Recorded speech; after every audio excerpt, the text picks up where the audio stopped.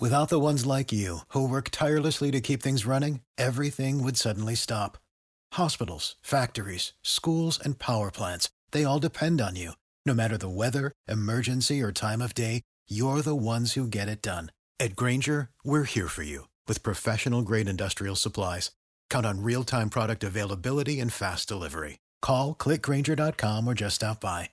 Grainger, for the ones who get it done.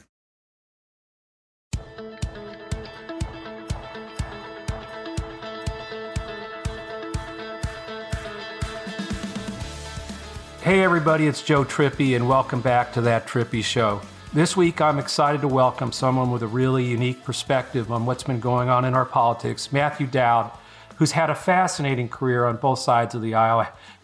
I both worked for Dick Gephardt back in the day, and then all the way to 2004, where I was working for Howard Dean and running that crazy campaign, and you were a lead strategist for George W.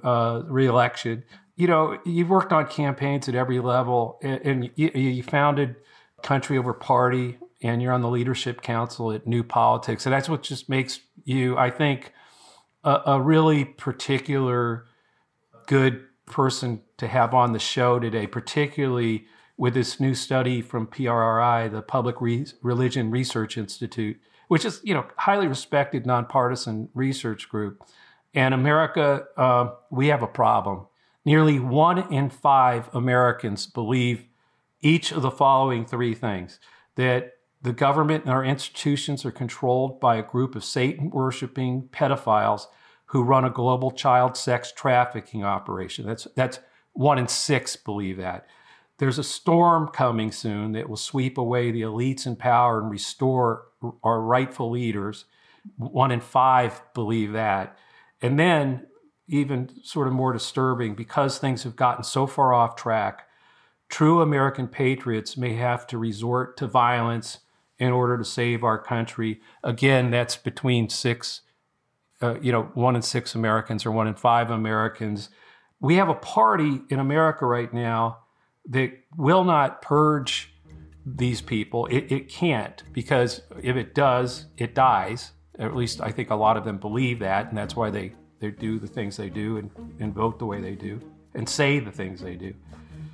And yet, if they don't do something to address this, the democracy and the nation are at risk of dying. It's just sort of this just wow, all-alarm moment. And Matt, you know, one of the things I've admired about you throughout is just how centered, and I don't just mean centered politically, but just centered spiritually, morally, always questioning when one of the parties, and both of them at times have gone off the rails, and really wanted to get your perspective on where we are and what all this means and how do we get out of it.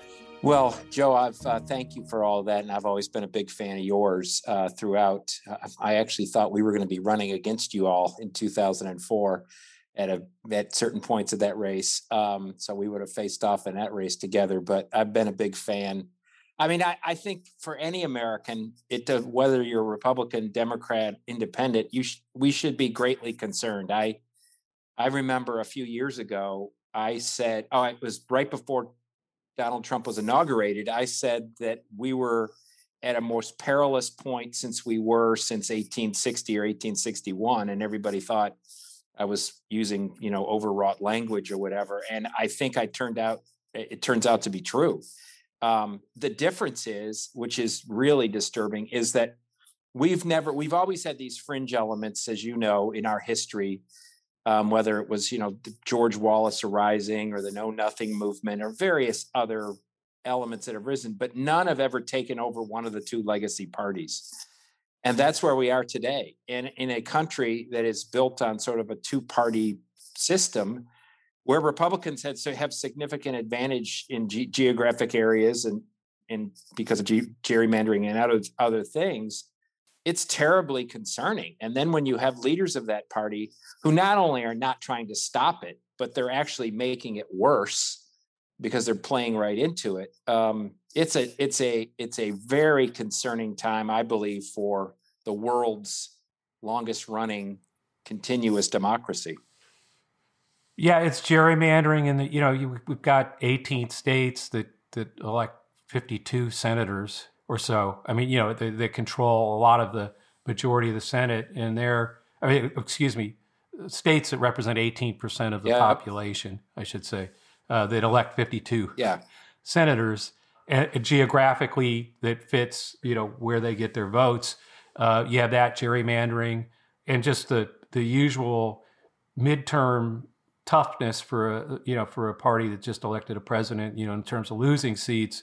It's a pretty perilous position we're in. But, also I saw you've said that they're like Bruce Willis in The Sixth Sense, that they're dead and they don't know it. And you compared it to black mold the other night on Lincoln Project TV, which we're going to put a link to that in our show notes so that people can hear what you said there too. But how do you, so that it is like this mold that's growing, and they're not going to, they're just don't, I don't know that they, they're dead and they don't know it. I think they're desperate and realize, like I said, that they can't kill off these voters or they'll lose, and they're held hostage by them in a lot of ways. And people that I've known in elective office, senators that I thought, would stand up to this, it's just scary how they're going along with it.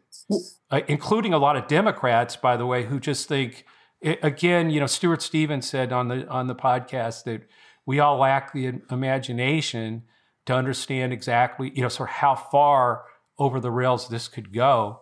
And so I think there are a lot of Democrats, breathing a sigh of relief because of Biden and picking up the 2 Senate seats in Georgia, that are sort of not vigilant right now as we need to be. Well, I think that's the really good point. And, one of the problems, and I blame, obviously the Republicans, it's not only they're not dealing with it, but step by step, they've created this. And they've allowed it to go on for years and years and years. And then, of course, they're shocked that it culminated in, Donald Trump. I wasn't shocked when Donald Trump got nominated.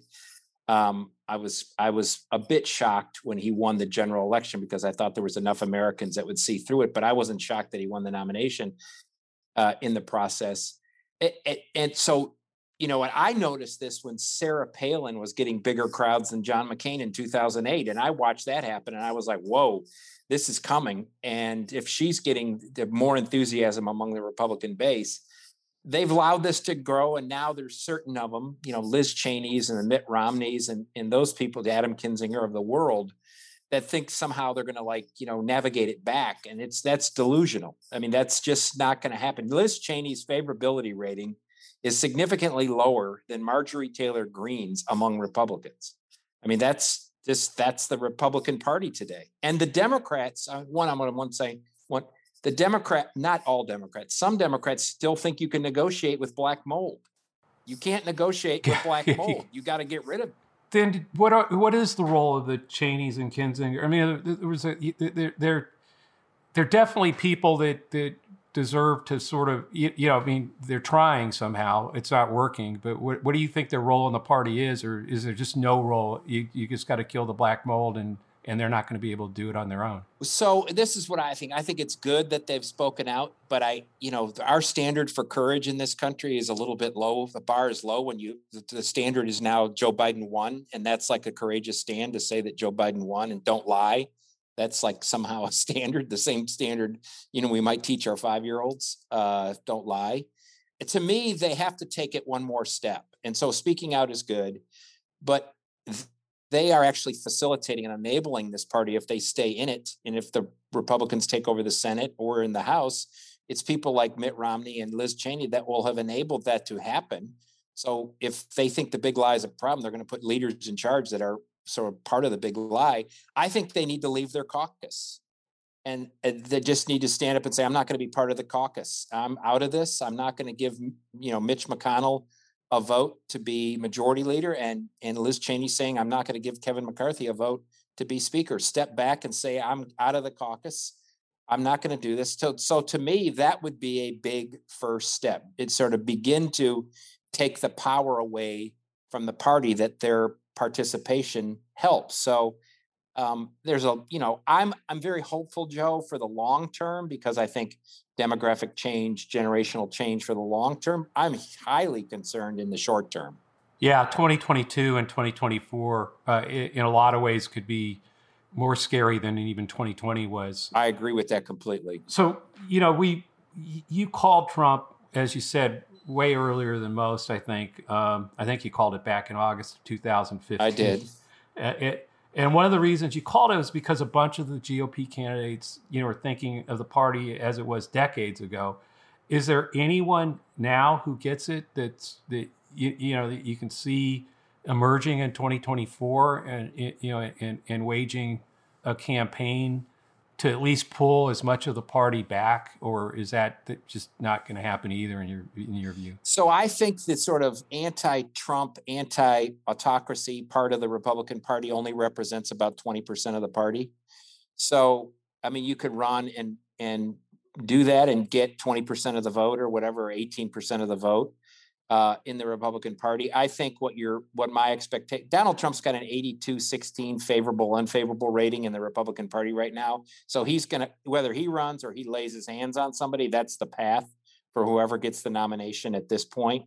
I mean, absent something happening that totally disrupts everything, it's not going to be a political candidate that does that, but it's going to be some Trump Jr. person, a Ron DeSantis or the governor from South Dakota or a Fox News personality or somebody like that has been aligned with Trump. That's where the party is for now. So you're talking me out of one of my hopeful theories that that someone could come in like Trump did in 2016, but in reverse. He only won Iowa with 24% of the vote. Somebody runs against a whole field of Trump wannabes and gets 23% of the vote, wins Iowa, and then just like Trump did, but the reverse of it starts to move a little bit in each state, to 26, and then he never got to 50% in any of those primaries. I don't think so.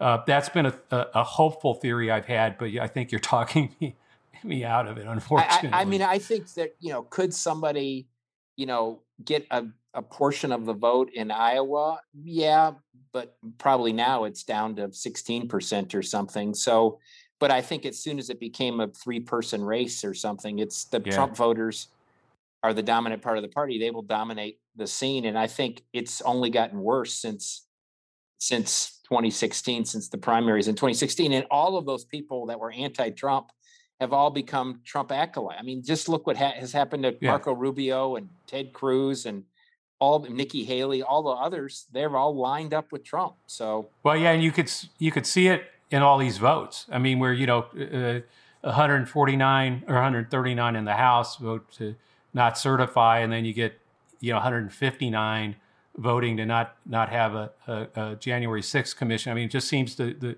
lot more members are sort of throwing in the towel and voting the big lie. Yeah, well, it's unfortunate that political power is more important than the moral values or the integrity or our democracy. But that's it's an ends justifies the means approach, which Trump did in complete. He was completely aligned with. You do whatever it takes to get whatever you can, and that's where the party is. Completely.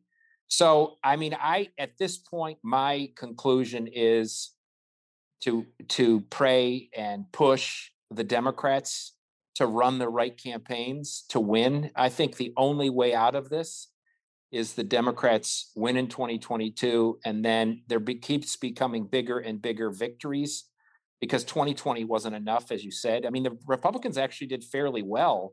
They won seats in the House, and they didn't lose any seats in the state legislative bodies. At a time when Joe Biden was winning the popular vote by over 7 million votes. So they look back at it and say, well, there's no problem, until they recognize a serious political problem, which the Democrats are going to have to make sure happens. That's the only way it'll change. And I think Democrats, there were some Senate candidates, as you know, in 2020 that I think weren't good Senate candidates. And I thought the Democrats should have a 53 vote margin in the Senate. They ended up at 50.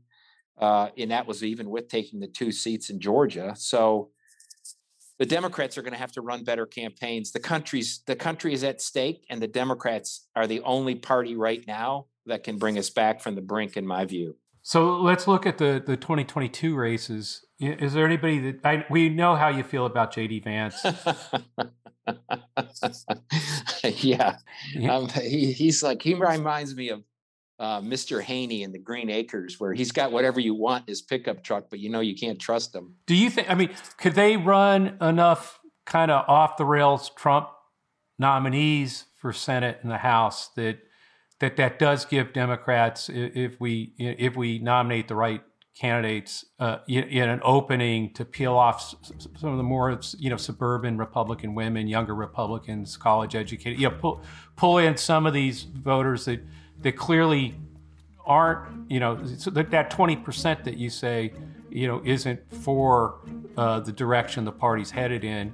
Do you think they could nominate? Is that what we kind of need to be rooting for? Is that they nominate? I don't think Marjorie Taylor Greene's going to go, but people like that win those nominations, and then we there's a chance Democrats can pick up some seats we wouldn't ordinarily be able to win in the Senate or the House. Yeah, I think absolutely that's part of it. And I think they will nominate. And obviously it depends, as depends on the state, and depends on the jurisdiction it's in and how much of a chance you have and what's the window of opportunity.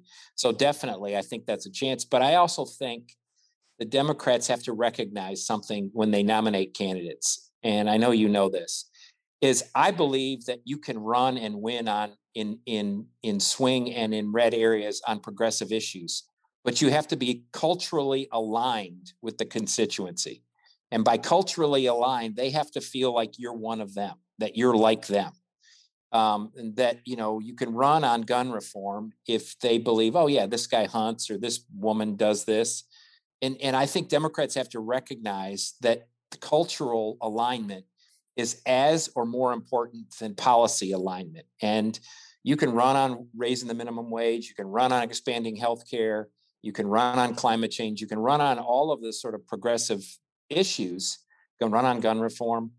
But Democrats have to nominate candidates that voters feel are culturally aligned with them. Right. And I think also Democrats have a tendency to run people that are almost pushing those voters away from them because of their language and actually just language and tone. Sometimes it's just too aggressively negative at pushing voters. We could get if we just more reasonable tone and align with them. We're more attuned to aligning culturally. That was certainly the case in 2017 with Doug Jones in Alabama. Yep. In that special, he was somebody who hunted, and could. He really was somebody who was trying to find common ground. I think did it in a tone that worked. And then we got into the presidential year with Trump really banging the polarizing drum, and we just could not pull some of those same voters. We had no way to. You'd get in the focus groups, and they would just spit. He's a Democrat, a Satan worshiping Democrat, and you couldn't overcome it. Part of that because of the tone of other Democrats that were out there, running more sort of in-your-face campaigns, and the party needs to mature on those grounds as well. They also they have to recapture. One part of that is they have to recapture the language of faith.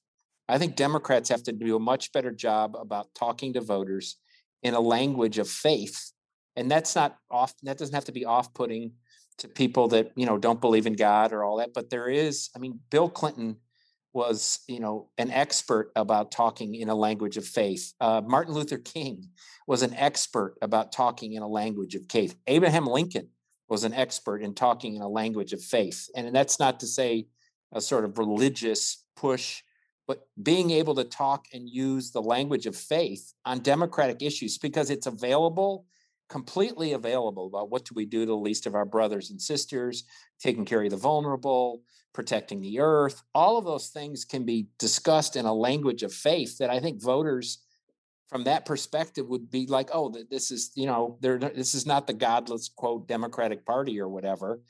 And you can do it in a way that doesn't push off, voters that are atheists or voters that are agnostics.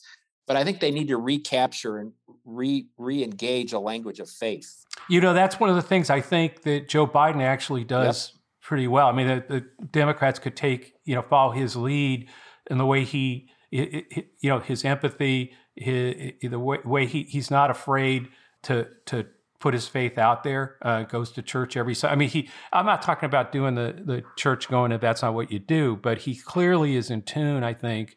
His faith is important to him. And I think that really comes through to voters in a way that makes it very tough, or a lot tougher to stick the Satan worshiping pedophile attacks on him. Where they're clearly going to run that theme over and over again. Is there anybody in 2022 that you think stands out as someone we should be, keep our eye on, or is it just too early? I mean, it's probably too early. I mean, I think one of the great things about politics is that there's somebody always emerges as like, wow, I didn't see that coming. I didn't see that person. Some candidate emerges that's like, wow, they captured this. They were able to win in an area. I mean, I like the campaign that Ryan is running in Ohio. I think if anybody can win Ohio, in my view, it's somebody like Ryan and how he talks and where he comes from in that race in Ohio. As Ohio is trending more Republican, it's one of those races. I think somebody like Nikki Fried or even Val Demings in Florida. I mean, there's a number of candidates that we won't know until they're tested in the fire and how they emerge and what they do when it comes down to it. But I think there's a lot of hope out there for those candidates. I'm really interested in places that are leaning red to see if the Democrats can move the leaning red and start opening up new avenues of winning. And I think where I sit right now, Texas is one of those states that as soon as Texas, this is why I think Texas is key to where the country is. As soon as Texas turns purple, it's a whole new ball game. It's a completely new ball game.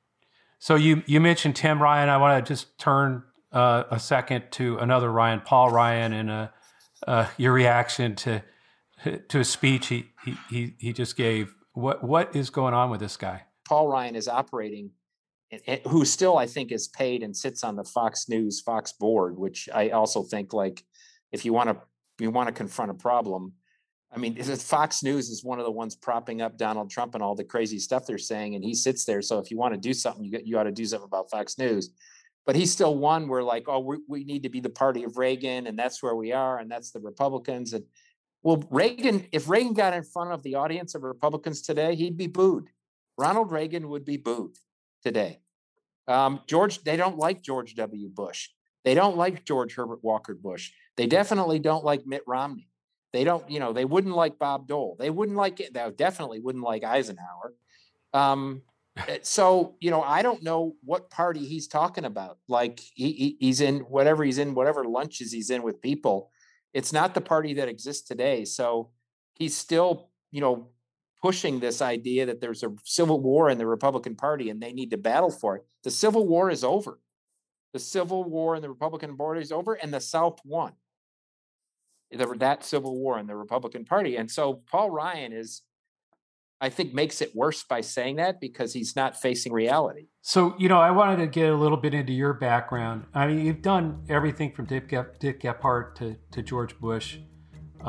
You're now, I believe, one of the leading independent voices that's been raising, the alarm about Trumpism and the GOP. How did you get started, and how has your thinking about, which party you're in or which party, how's it evolved over time? It's a great question. So I got interested in politics as a 12-year-old watching Watergate hearings. And when that came on, we were on summer vacation. I lived in Michigan. We went up to one of the Great Lakes. I was on summer vacation. I have 10 brothers and sisters. They were all about playing in the water on Lake Michigan. And I was for 5 days straight, watched the Watergate hearings. And I was like, this is what I want to do in some way. I want to get involved in politics. And ever since then, I volunteered on campaigns, and then I worked, and then I came to Texas, and I worked for the Texas Democratic Party. And then I worked for Lloyd Bentsen, who was a Democratic senator. Bob Bullock, who was the lieutenant governor, which for your listeners who don't know, the lieutenant governor in Texas is one of the more powerful offices because of what it can do. I was actually the last person to run a campaign in Texas where a Democrat won in 1994 in a high-profile race in Texas. Was the last one. And then I met Bush in that time, got out of politics, started a company, and met Bush. And then I decided to leave the company, sell my share of the company back. I was going to teach or do something, and then Bush called me up. And I like what Bush had done in Texas. And he worked with a Democratic speaker and a Democratic lieutenant governor, my friend. And he asked me if I'd work on his campaign. So I did. And I did that for 5 years, got disillusioned at the end of it.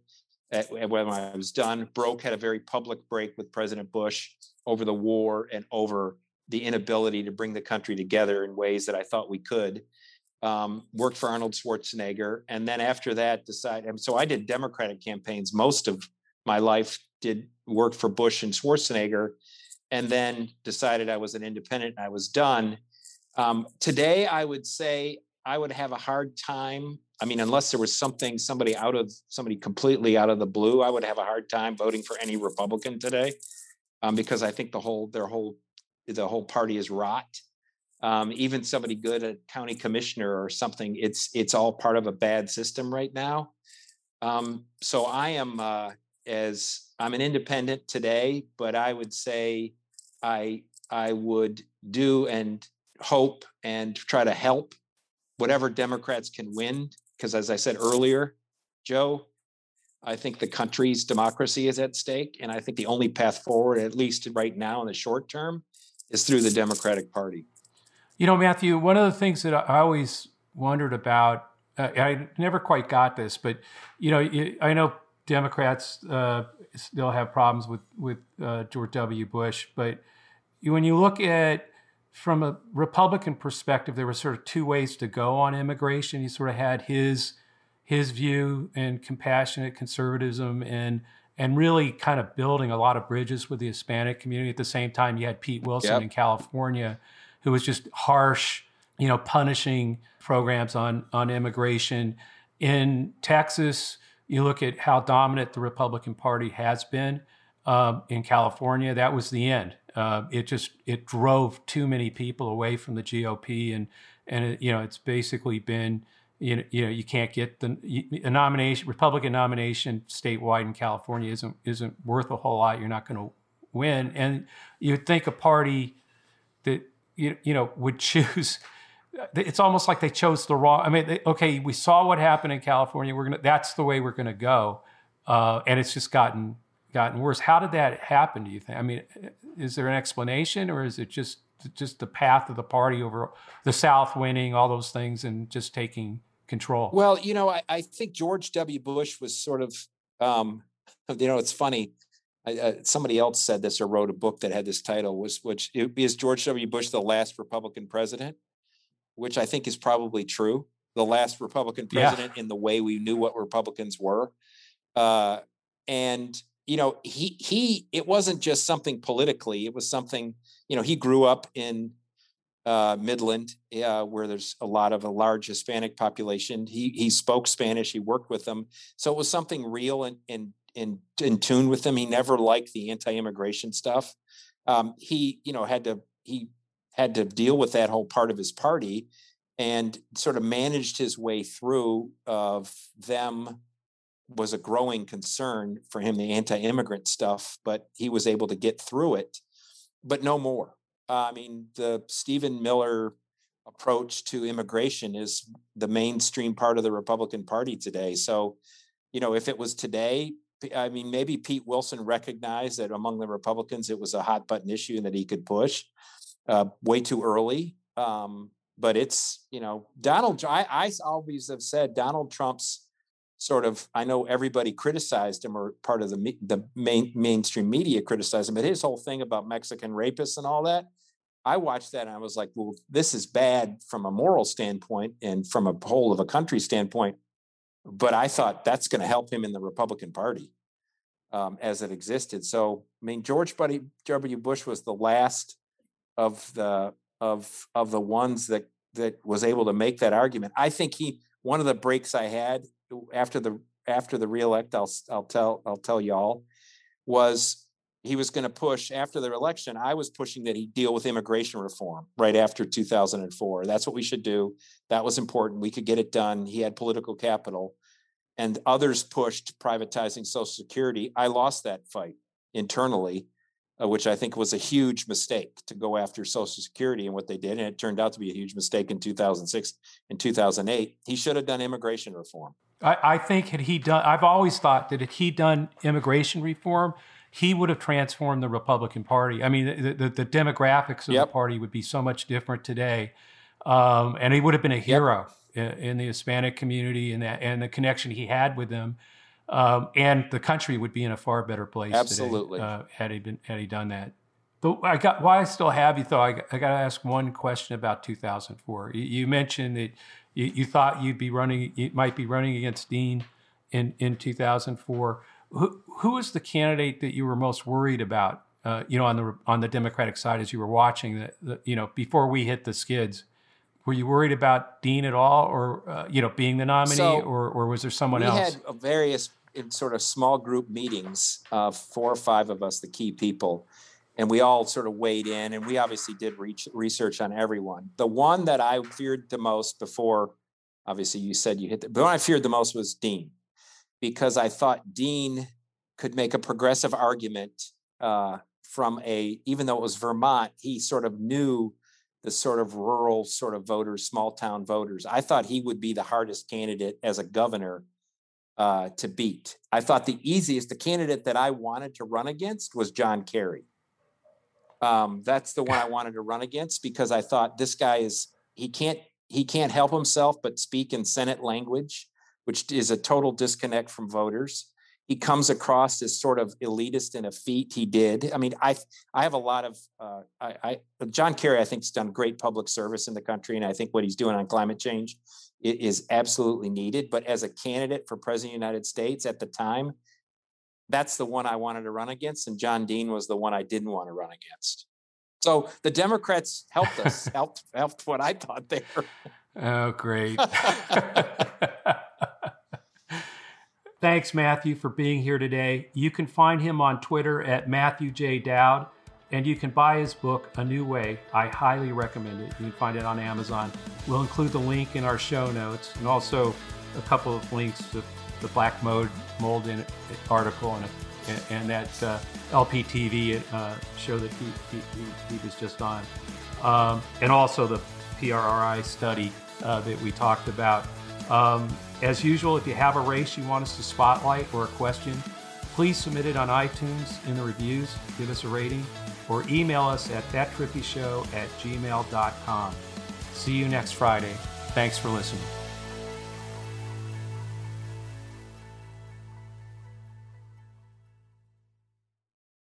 Without the ones like you, who work tirelessly to keep things running, everything would suddenly stop. Hospitals, factories, schools, and power plants, they all depend on you. No matter the weather, emergency, or time of day, you're the ones who get it done. At Grainger, we're here for you with professional-grade industrial supplies. Count on real-time product availability and fast delivery. Call, click Grainger.com, or just stop by. Grainger, for the ones who get it done.